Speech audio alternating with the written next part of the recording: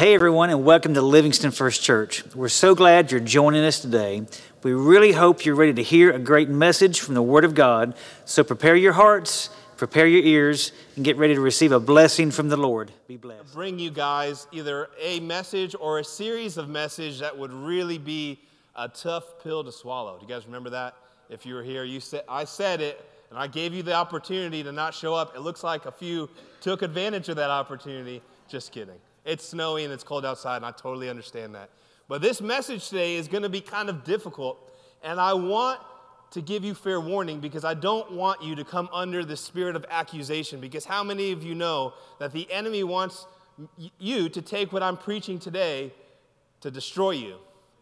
Right? He wants to rip you down. I'm not preaching at you. I'm preaching at myself, and I'm preaching at the culture of the country that we live in. Amen? Is everybody good with that? I'm not preaching at you. If you feel accused, I promise you that I'm not preaching at you. I'm preaching at the culture. Some of you, this will really resonate, and it won't be really deep or really profound or something you didn't know, but you'll resonate with this. And some of you, you'll hear some of this, and you'll want to be angry and offended, and I give you permission to be offended. Being offended is not a problem. The problem is when you stay offended. Amen? In fact, offense is a great way for the Holy Spirit to reveal something in you that needs to be addressed. So I don't mind people getting offended. I have a problem with you staying offended. Okay? All right. We good? I love you. That's why I'm preaching this message. This will be basic for some. It'll be really tough for others, and that's okay. I'm preaching to the culture. I want us to be equipped and ready and able to explain to the culture why we believe what we believe. Amen? Amen? I want to be a part of a body who is able and ready to confront things in culture that need confronting, right? But not just confront them and be able to shout about them, but be able to live from the truth. It's one thing to be angry, it's another thing to be convicted, isn't it? It's another thing to want to live from the truth, to be able to explain why something is deception and live from the truth, okay? Now, I give this message during the Cleo mission schools, so I usually give it to missionaries, and it'll sound like a message to missionaries, but the good news is all of you are actually missionaries, right? We are co-missioned with Christ to be missionaries onto the earth. You may not feel like it. You may feel like you just wake up and go to work, but you actually get the opportunity to be a missionary in your workplace. Right, Dr. Cates? That's right. Right, Dino? Yeah, you get to make that choice. I'm going to be a representative of Jesus in my workplace. Therefore, I'm a missionary. Some are called overseas. Right? Some missionaries are called overseas. More missionaries are called to the communities they've been planted in. So I give this to the missionary students sort of to be the guy who comes in and smacks them around a little bit, and then I get to leave, and then Don and Jackie get to clean up the mess. But that's not the case today because I'll be here, not next week because I'm on my spring break, but the week after. So have grace on me. You're allowed to get offended. You're not allowed to stay offended. I love you. This is preached to the culture, not directly to you, but it might help you as well. Okay? Good? Let's pray. Let's go. Who said that? Let's go. Jesus, that's our prayer. Let's go. We want you to use us for the nations, Jesus. We want you to use us for our communities. We want you to take us and break us and send us to the most broken places on earth to reveal your glory. And we pray, Jesus, that this word would equip us. Father, we believe and we confess with our mouths that you are Lord of Lords, King of Kings, and that you, Jesus, made the word flesh.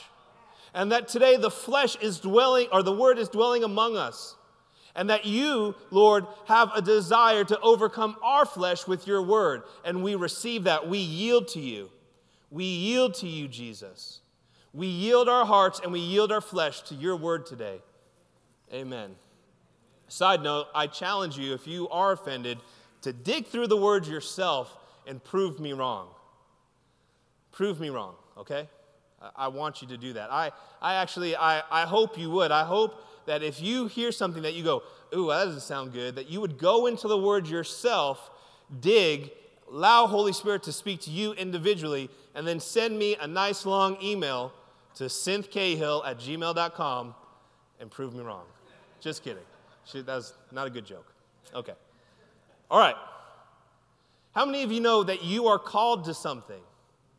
Right? You are called by God to the body, to the ecclesia, but inside the ecclesia that God puts a calling and a grace and anointing on your life to do something specific to you. Right? Did you know that?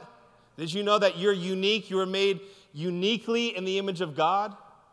That He has unique giftings, unique characteristics about you that are wonderful and beautiful and noteworthy and need to be represented in God's body? Did you know that? How many of you know that without you, we lose a part of God's revelation on the earth? You were made in His image. You are unique, but you were made in His image, and you have giftings and graces and abilities that represent Him on the earth. And it's important. You're also called. Did you know that you're called? Maybe to this body, yes, amen, but also to a specific calling within this body. And maybe you don't know what that calling is, and that's okay, but I want to give you keys to help you walk in your calling. I want to give you resource so that whether you know what you're called to or not, you can walk into your calling confidently, full of expectation, bound by the power of the Holy Spirit into what God has prepared for you as His unique creation on the earth. Okay? How many of you know that calling comes with process? Every calling comes with a process. You can't get around it. You can't leapfrog it. You can't microwave what God is doing in your life. Every calling comes with a process.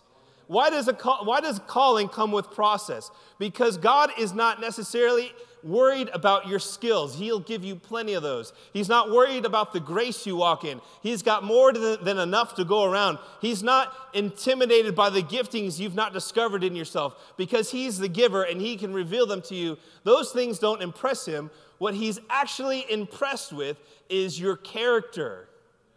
Your character. Your character is what impresses God. Did you know your character is what moves God's heart as you walk in the calling He's put on your life? See, character is not important to the world, is it? We like to highlight the cool things that we can do, or we like to leverage relationships, or we like to promote ourselves within culture.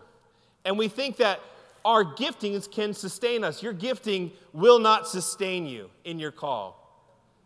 How many of you know that? Your gifting will not sustain you in your call. In fact, unless you have allowed God to give you process to refine your character, eventually you will be consumed by the gifting within you. You will be consumed by it, right?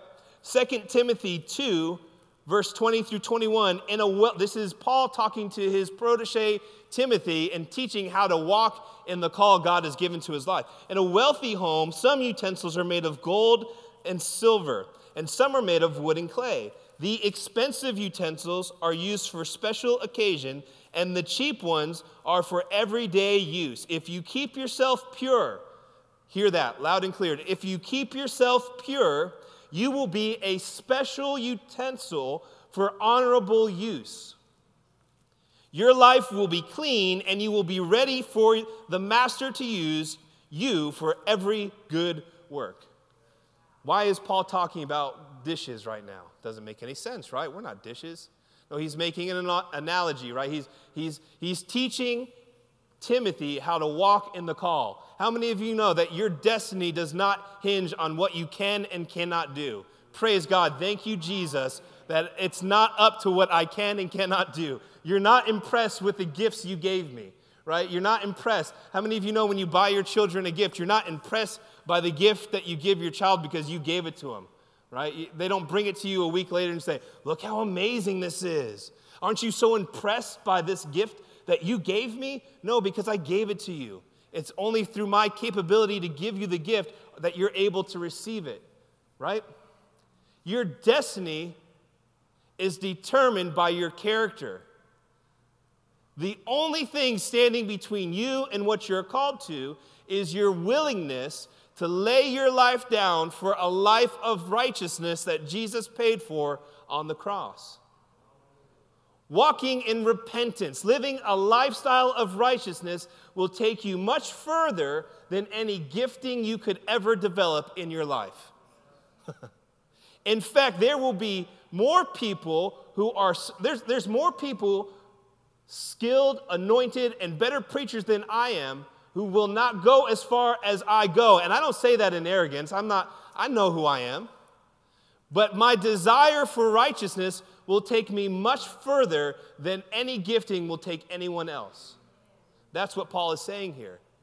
Okay, you want to have a 1, 2, 3 plan for how to get to what God is calling you to? Develop a pure life. Live in a lifestyle of repentance. Allow God to ordain a process in your life where you learn to let go of yourself and grab more into who He is as He refines your character. That's how you walk out into your destiny.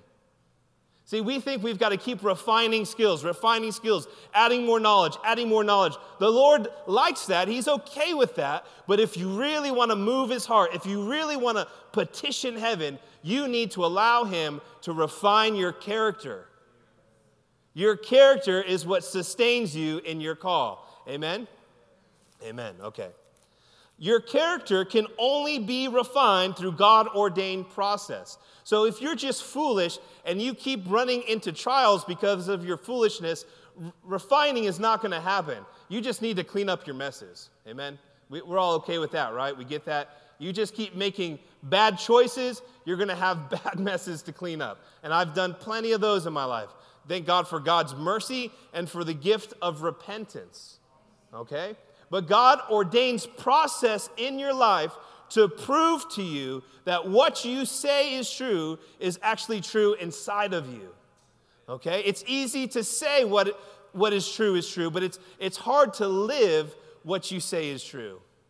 Amen? And God uses process to whittle out the things that are not of Him, but you've confused as Him, to whittle those things out, to develop in you the things that are really true. Amen? In Deuteronomy 8, God is speaking to the Israelites in the wilderness, and He says this to them in Deuteronomy 8, verses 2 and 3. Remember how the Lord God led you through the wilderness for these 40 years, humbling you and testing you to prove your character. Why did God lead them through the wilderness for 40 years? Humbling them and allowing them to walk through trials. To prove, this is the interactive part, to prove their. Why has God allowed you to walk through a process with many trials, up and down? What is He trying to do within you? He's trying to prove your. Who wants to go to the promised land? What's standing between you and the promised land? The refinement of your character. To find out whether or not you would obey His commands. Yes, He humbled you by letting you go hungry and then feeding you with manna, a food previously unknown to you and your ancestors. He did it to teach you that people do not live by bread alone. Okay, you don't live on what you can do and what you can provide for yourself. We live by every word that comes from the mouth of the Lord. Amen? So process makes the word come alive within us. You can't steward the word of God for your life. It won't be alive inside of you until you allow Him to develop your character. Refined character carries the word of God. Amen. You can say amen to that. That was a new one. I never heard that before. Refined character gives us the capacity to steward the Word of God inside of us. Until you allow God to refine you through process, you're just saying things you like. You're just repeating things you know sound good. Until God has broken something in you and refined your character, you cannot carry the Word of God. This is why process is so important. If you leave your church services on Sunday morning and don't embrace the process God has ordained for your life, you're wasting your time. You're wasting your time because you'll get excited and praise God, hallelujah, but then you'll cry, complain, and gripe Monday through Saturday.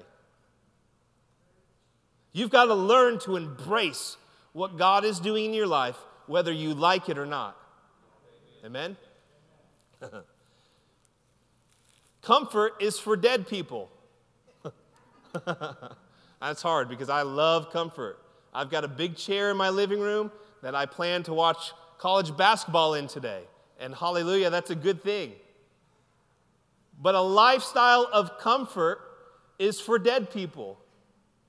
You will have an eternity of comfort. The days you've been given today is for God-ordained process that refines your character. Amen?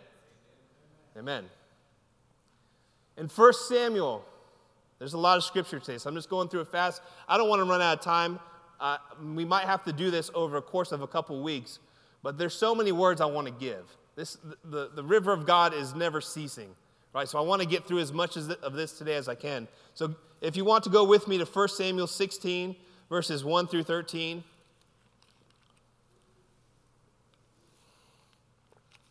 I'm just going to go quickly and you can read from the board.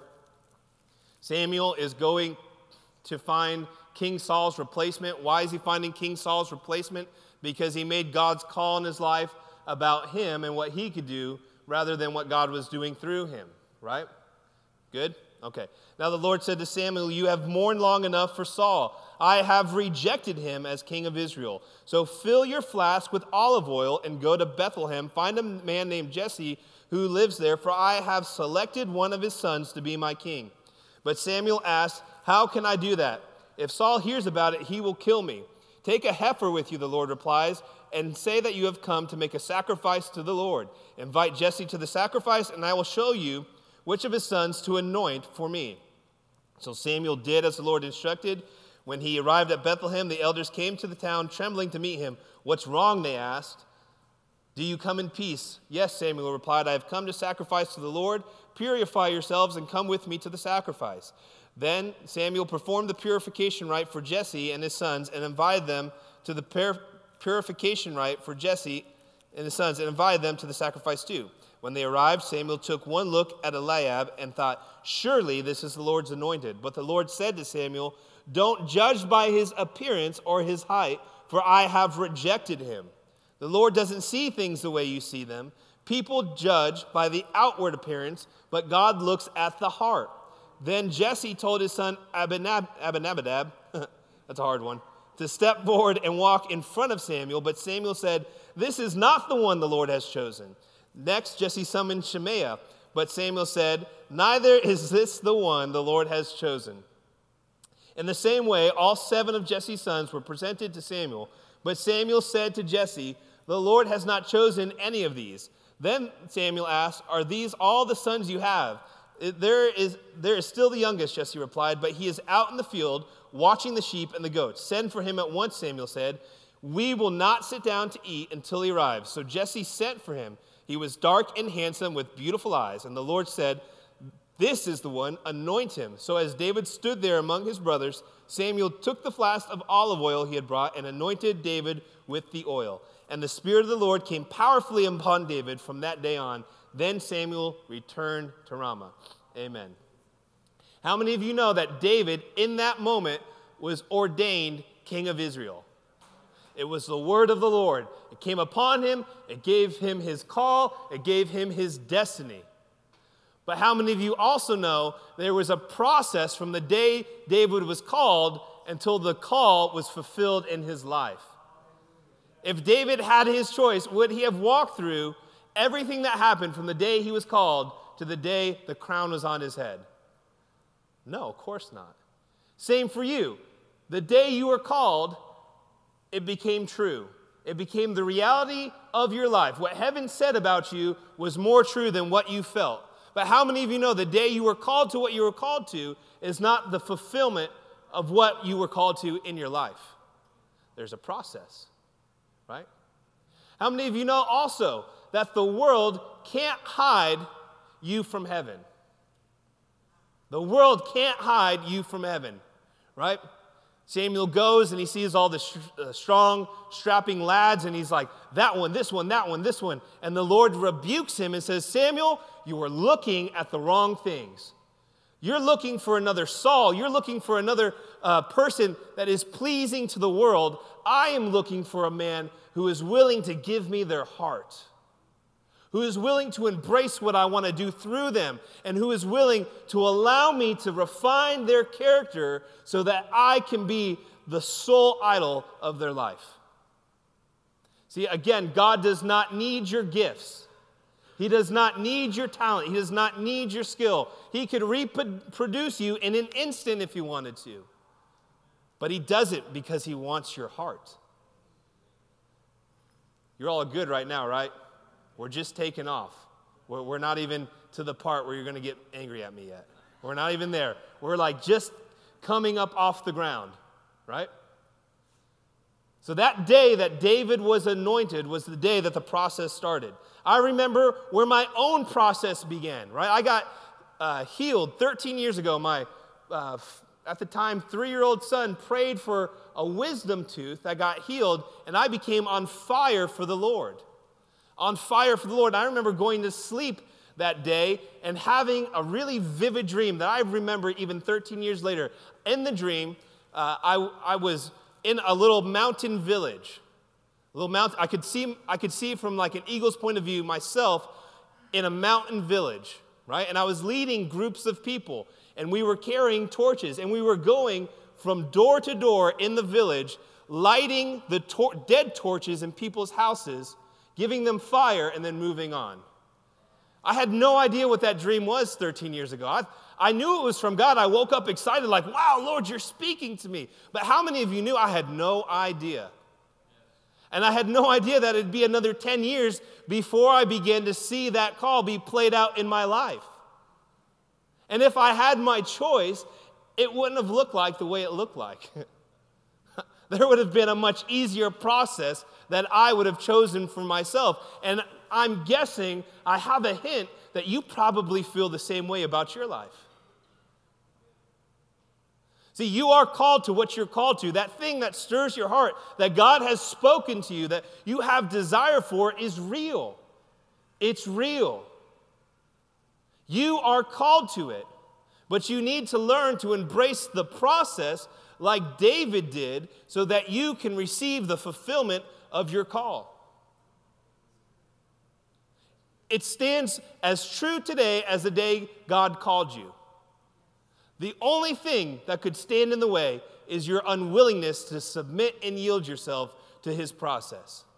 So you may feel like you're covered up by the world. The world can't cover you up. Jesse's his daddy tried to hide him. He had more authority than anyone else could have in his life. Still couldn't hide what God was doing in David's life. You may feel unseen, unwanted, not good enough, unworthy, and the Lord says, the world cannot cover what I've put in you if you'll submit to what I'm doing in your life.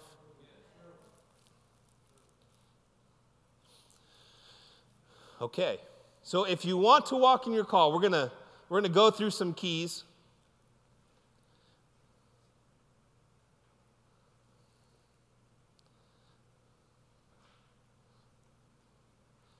We're going to go through some keys. I'm going to try not to skip over any of it. Okay. Your call is a part of an eternal river, not a personal pond or swamp. Amen? So it's not about you. I need you to walk in your call as much as you need you to walk in your call. Right? The moment you make your call about you is the moment when bacteria and algae and all the gross stuff in the pond starts to overcome you. Right? Amen. Recognition, self-promotion, comfort, and luxuries are for celebrities. Okay? Those things are for celebrities. Discipline, sacrifice, commitments, and trials are for the church. Want me to say that again? Okay. Recognition, self-promotion, comfort, and luxuries are for celebrities. Discipline, sacrifice, commitment, and trials are for the church. How many of you know there's no such thing as a Christian celebrity? Like, I watch them on YouTube all the time. I know, me too. I like them. That's a fantasy. Christian celebrityism is a fantasy. It's a thing that was made in the last 70 years by the Western church. There's no such thing as a Christian celebrity. So if your call revolves around you and what you can do, then you're being deceived. Amen? And if you've not reconciled that yet, you need to spend time in your prayer closet discovering Jesus' worth. Good? The world does not need more people consumed with themselves. The world does not need more people consumed with themselves. The world needs people consumed by Jesus. Amen? It's an extreme honor and pleasure. If your focus is on Jesus, it becomes an extreme honor and pleasure to lay your life down to the process He's called you to. Amen? Okay. Again, this is not preaching at you. We're now getting up to 20,000 feet. Okay? Okay, we're good? We're good so far, I'm sure we are. Part of the process is learning how to work. Part of the process, let's say it again, part of the process is learning how to work.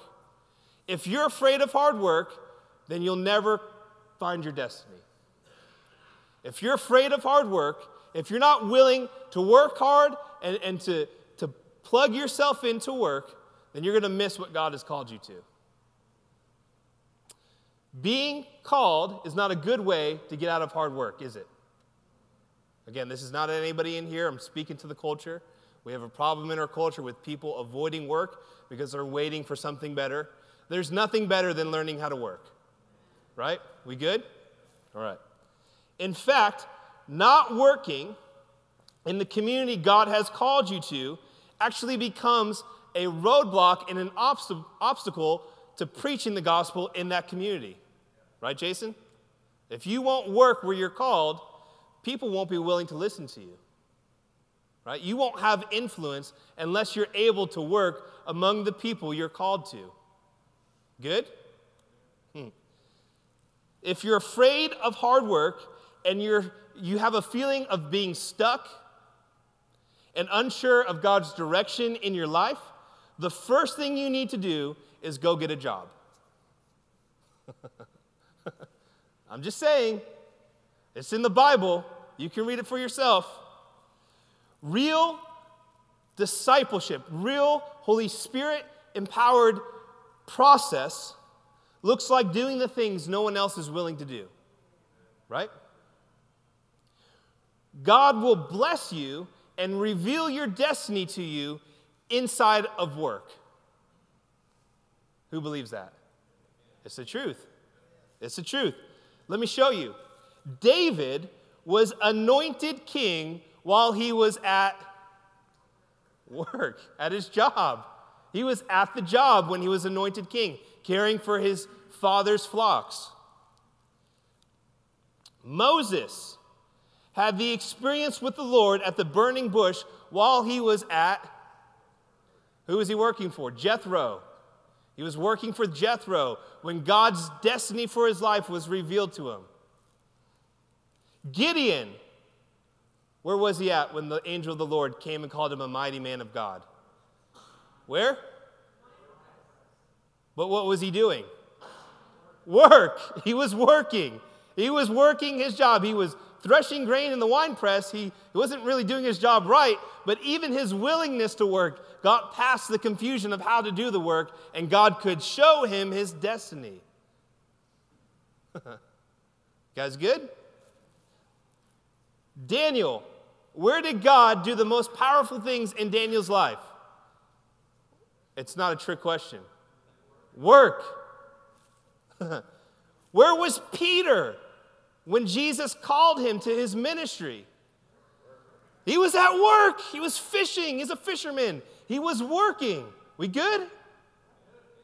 It's a simple word, but some of us get stuck because we're just not doing the simple things that God has made us to do. Okay, we're good now. We're at like 30,000 feet. I can feel the silence from the pressure. Matthew, where was he when God called him? What was his job? He's a tax collector. He was collecting taxes, and Jesus revealed his destiny to him while he was at work. Isn't that wonderful? Who did Jacob work for? Laban. I mean, Joseph, where was he? Work. Do you get the pattern? There's almost no New Testament or Old Testament characters who found their calling outside of the context of work. If you feel stuck, you might need, this is for people watching the live stream, because I know all of us are hardworking folk, but you may need to get a job. You may need to just go put that application in. Work is where destiny is revealed. We good? Okay. If you're unwilling to work because it's beneath you, because you believe you're called to something much more than labor, then you will miss the calling God has for your life. Amen? Amen? We good? All right. There are things that were spoken to me from Holy Spirit at work that I would have never learned in a seminary. There were things I learned from unsaved coworkers that I still carry and use today in my life that I would have never have learned inside the context of ministry school. You will learn things doing your job that no professor can ever teach you. Amen? Amen. If you're in a community and you're unwilling to work, you are advertising that you think that community is beneath you. You are publicly declaring that I have something to bring to you, you have nothing to give to me, and therefore I can't live in the way that you live. It's just the truth. I remember when I planted the work up in Twinton, I would drive up the mountain and down the mountain 2 times a week, an hour's worth of driving each way, and I would go up, knock on doors, nothing would happen, come down, be disappointed. Go back up, knock on doors, nothing would happen, be disappointed. That went on for like 2 years, just going up, going down, going up, going down. And I remember I made a relationship with a widow up there, and the widow lived in a very modest home, and there was a hole in her roof. How many of you know it's not good to have a skylight without the glass, right? The rain would pour in. Every time it rained, her house would be flooded. And she asked me one day, hey, could you come up? She called me on the phone. Could you come up and fix the hole in my roof? Now, I had just came off the mountain, so the last thing I wanted was to go back up the mountain. How many of you have ever made that drive? I know a few of us have. It's a long drive. It's not for the faint of heart. Get car sick. So I said, yeah, totally. I'll come fix your roof. Right? My flesh was saying, I don't want to do that. Can't she call somebody else? Isn't there somebody else she can call? But I knew that if I said no to her, that she would not be able to receive the witness that I wanted to present to her. So I begrudgingly loaded my ladder in the truck and all my tools in the truck, and I got back in and I made the long trip back up, and the whole time, just mad. I get up there, she's in her home waiting for me, and you know who's with her?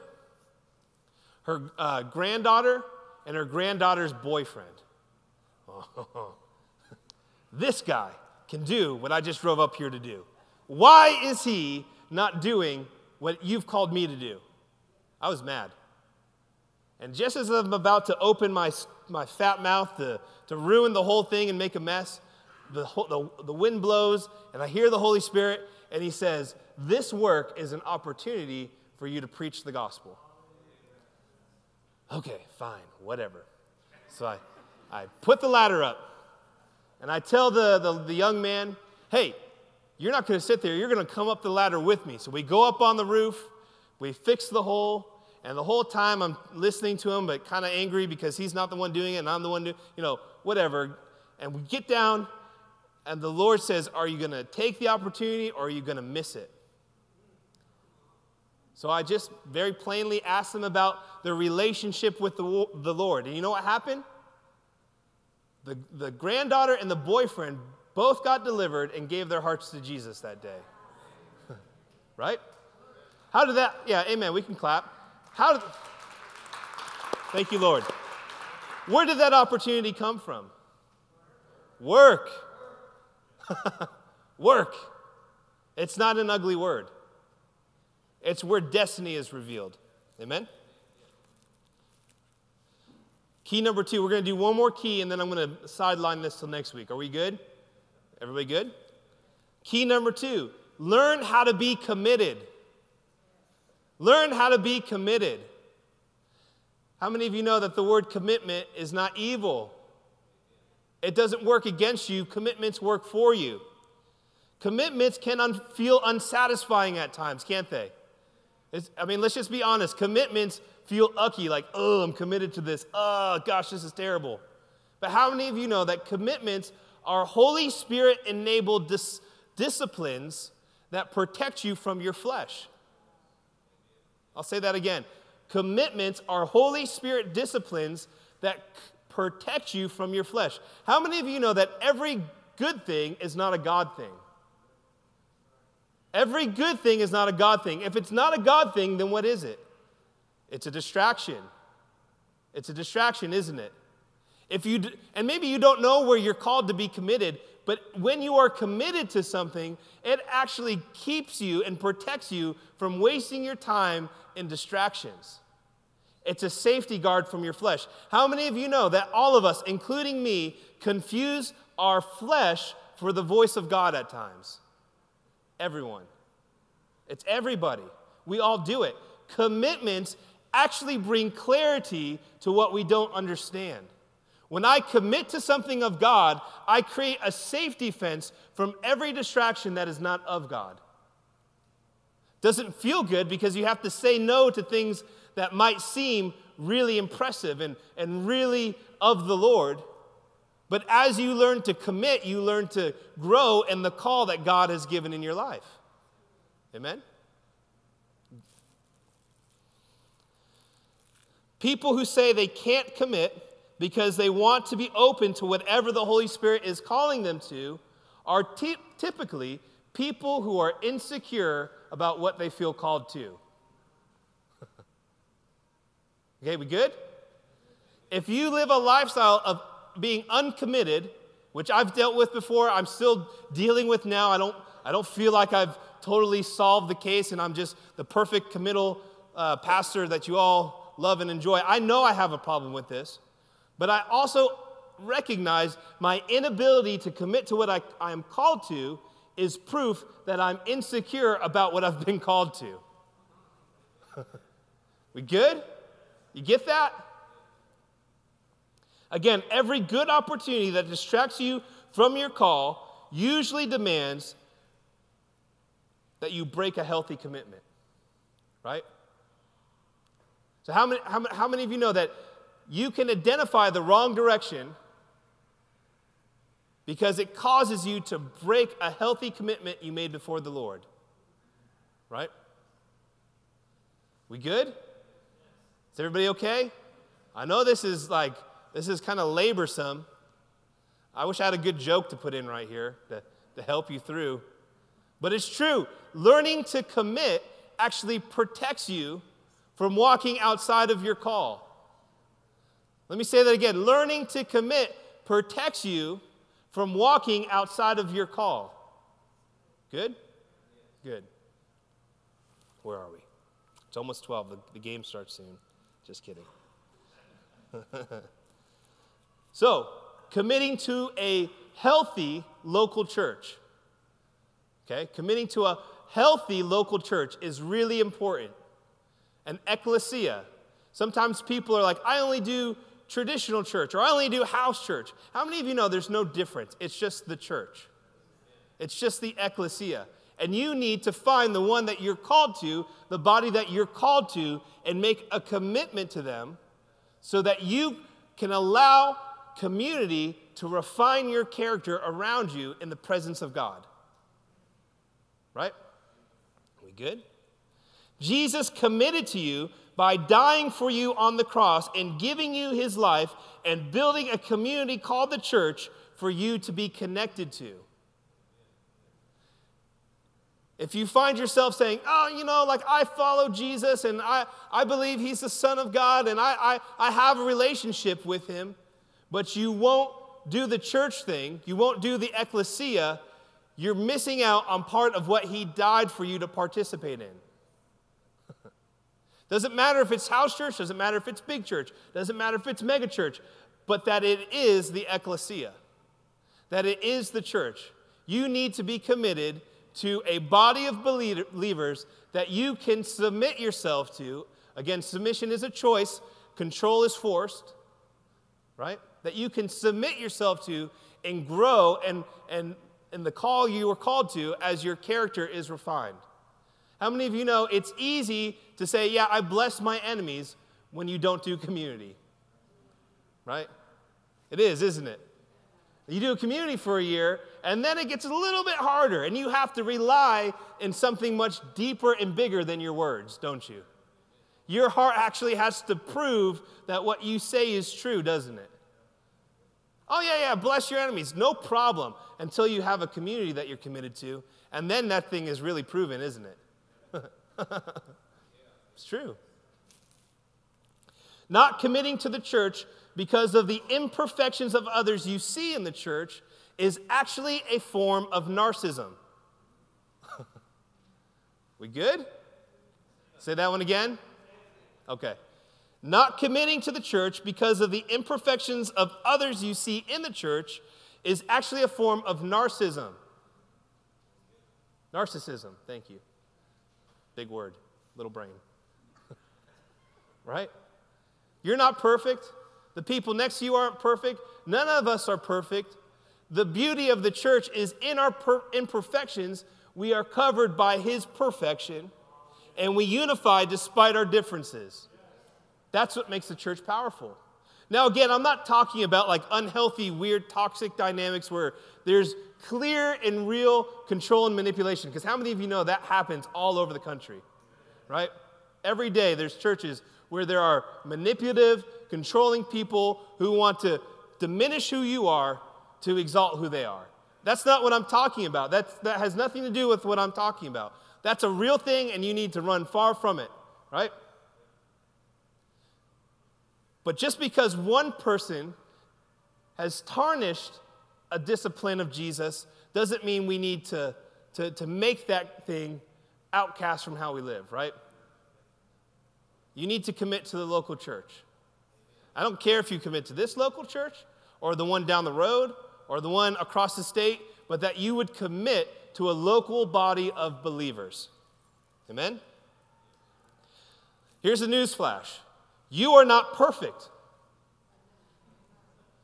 nor are you that special that you deserve to work alone, that you deserve to have your own special little space for you to work out your faith.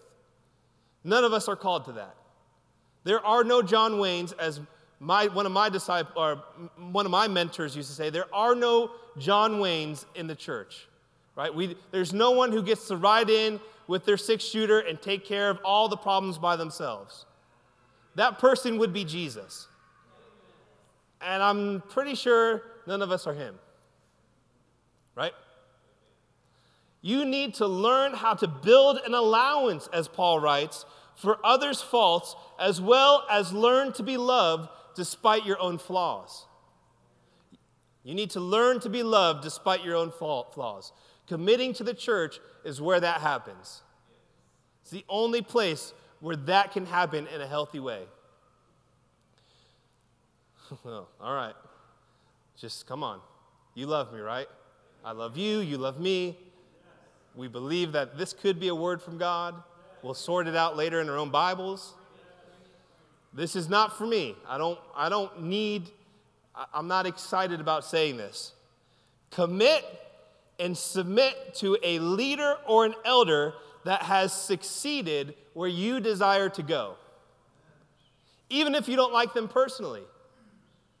Commit and submit. Again, submission is a choice. I can't force submission onto you. That would be control or domination. Okay? Jesus submitted himself to the Romans and to the leaders of religious law. He submitted himself through his own choice. Without choice, it's not submission, it's control, isn't it? When I make the choice to submit myself to a leader, what I'm doing is I'm actually operating within the grace of God, because I can't do that on my own. My flesh wants to rebel. My flesh wants to do my own thing. My flesh says, well, no, wait. You're right and they're wrong, and your way is better, so you should just do what you want to do. But I actually exempt myself from God's grace moving through me because I've stepped out of God's plan for my life. How many of you know in a moment, the scriptures say in a moment, Jesus could have had a legion of angels fight on his behalf and conquer the Roman government and put him in a place of worship, but he did not do it. Why didn't he do it? Because his choice of submitting to his enemies was the place where God's grace was to be released in his life. See, if he would have done it any other way than through the way of submitting, then he would have walked outside of God's plan. And in the same way, we as people need to learn how to be able to commit and walk in submission. Not weird, okay? So don't submit yourself to somebody who just wants to beat you down and make everything you do about them, right? Then you probably submitted to the wrong thing. You need to submit yourself to a leader who has succeeded where you want to be. You need to learn that blessing is generational, isn't it? Blessing is generational. That when you walk underneath the blessing of somebody else's life, it actually imparts into your own life. And the point is not that you would be like them, but that you would use what God has done in their life as a floor to where you're going. Right? See, all the people that I submit myself to as leaders are invested in my success. Right? And because they're invested in my success, I get to use what God has done in their life as a platform or a standing place of where I'm going. In a very simple way, their ceiling becomes my floor. And the same way for you, as you learn to submit yourself to godly leadership, not domineering, you actually get to use what God has done in that person's life as the floor for where you're going to go. That's cool, isn't it? Blessing is generational. Blessing flows through people, from the heart of God through people. You will walk outside of God's favor and blessing if you're not committed to community. If you're not letting him refine your heart through community. Again, allow Jesus to promote you. How many of you know that you can't promote yourself? You can't work yourself into promotion. Who's tried that before? Doesn't work, does it? Nope. Only God can promote you. Self-promotion is the ministry of Lucifer. Self-promotion. I'm not talking, I know, we use Facebook to get our messages out and do, that's not what I'm talking about. I'm talking about focusing on yourself and leveraging relationships and using everything in your leverages to promote yourself is of the ministry of Lucifer. Why was he kicked out of heaven? For promoting himself. You can't promote yourself. Promotion, as it happened for David, only comes from walking in community and allowing God to recognize you before men. Right? If what is inside of you is really Jesus, he doesn't need you to fight for him. It'll make itself out. It'll come into the community and bless the community. But if it's just your flesh, what's going to happen inside community? It's going to get crushed. And that's a good thing, isn't it? Well, it doesn't feel good in the moment, but it blesses you long term, doesn't it? Yeah. Okay, we good? I think we're going to take a break today from that, and we'll reconvene next Sunday at 10 o'clock. How's that sound? I know this is different, but this is a teaching directed at culture, right? Because we're gonna take time the next couple of weeks stabbing and poking at culture because we're called to something more, aren't we? This church has a David anointing on it. We may seem small and insignificant to the world, but as we cast our stones at the different Goliaths at church, God does something through us, doesn't he? Right? Okay, let's pray. Lord, we thank you for this word. We thank you for this day. We thank you, Lord, that sometimes you step on our toes. Sometimes you correct us and you discipline us, but your word teaches us that you don't correct and discipline because you don't like us. You do it because you love us. You do it because you want to see more for our life. You want to see us grow into who you've called us to grow into. So, Father, we bless that, and we bless the call that you've put on our lives and the process that you've given us to make that calling come into fruition.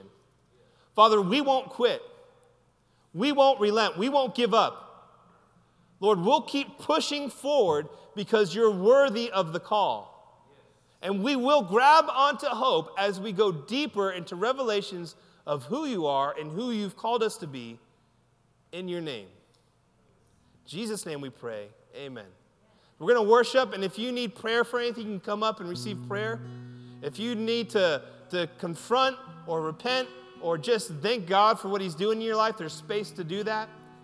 I bless you as we worship and pray that God's process is embraced in your life. Amen. Thanks so much for joining us today.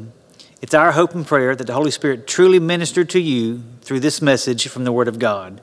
If you'd like to know more, look us up at livingstonfirstchurch.com or follow us on social media, and we look forward to seeing you in person soon.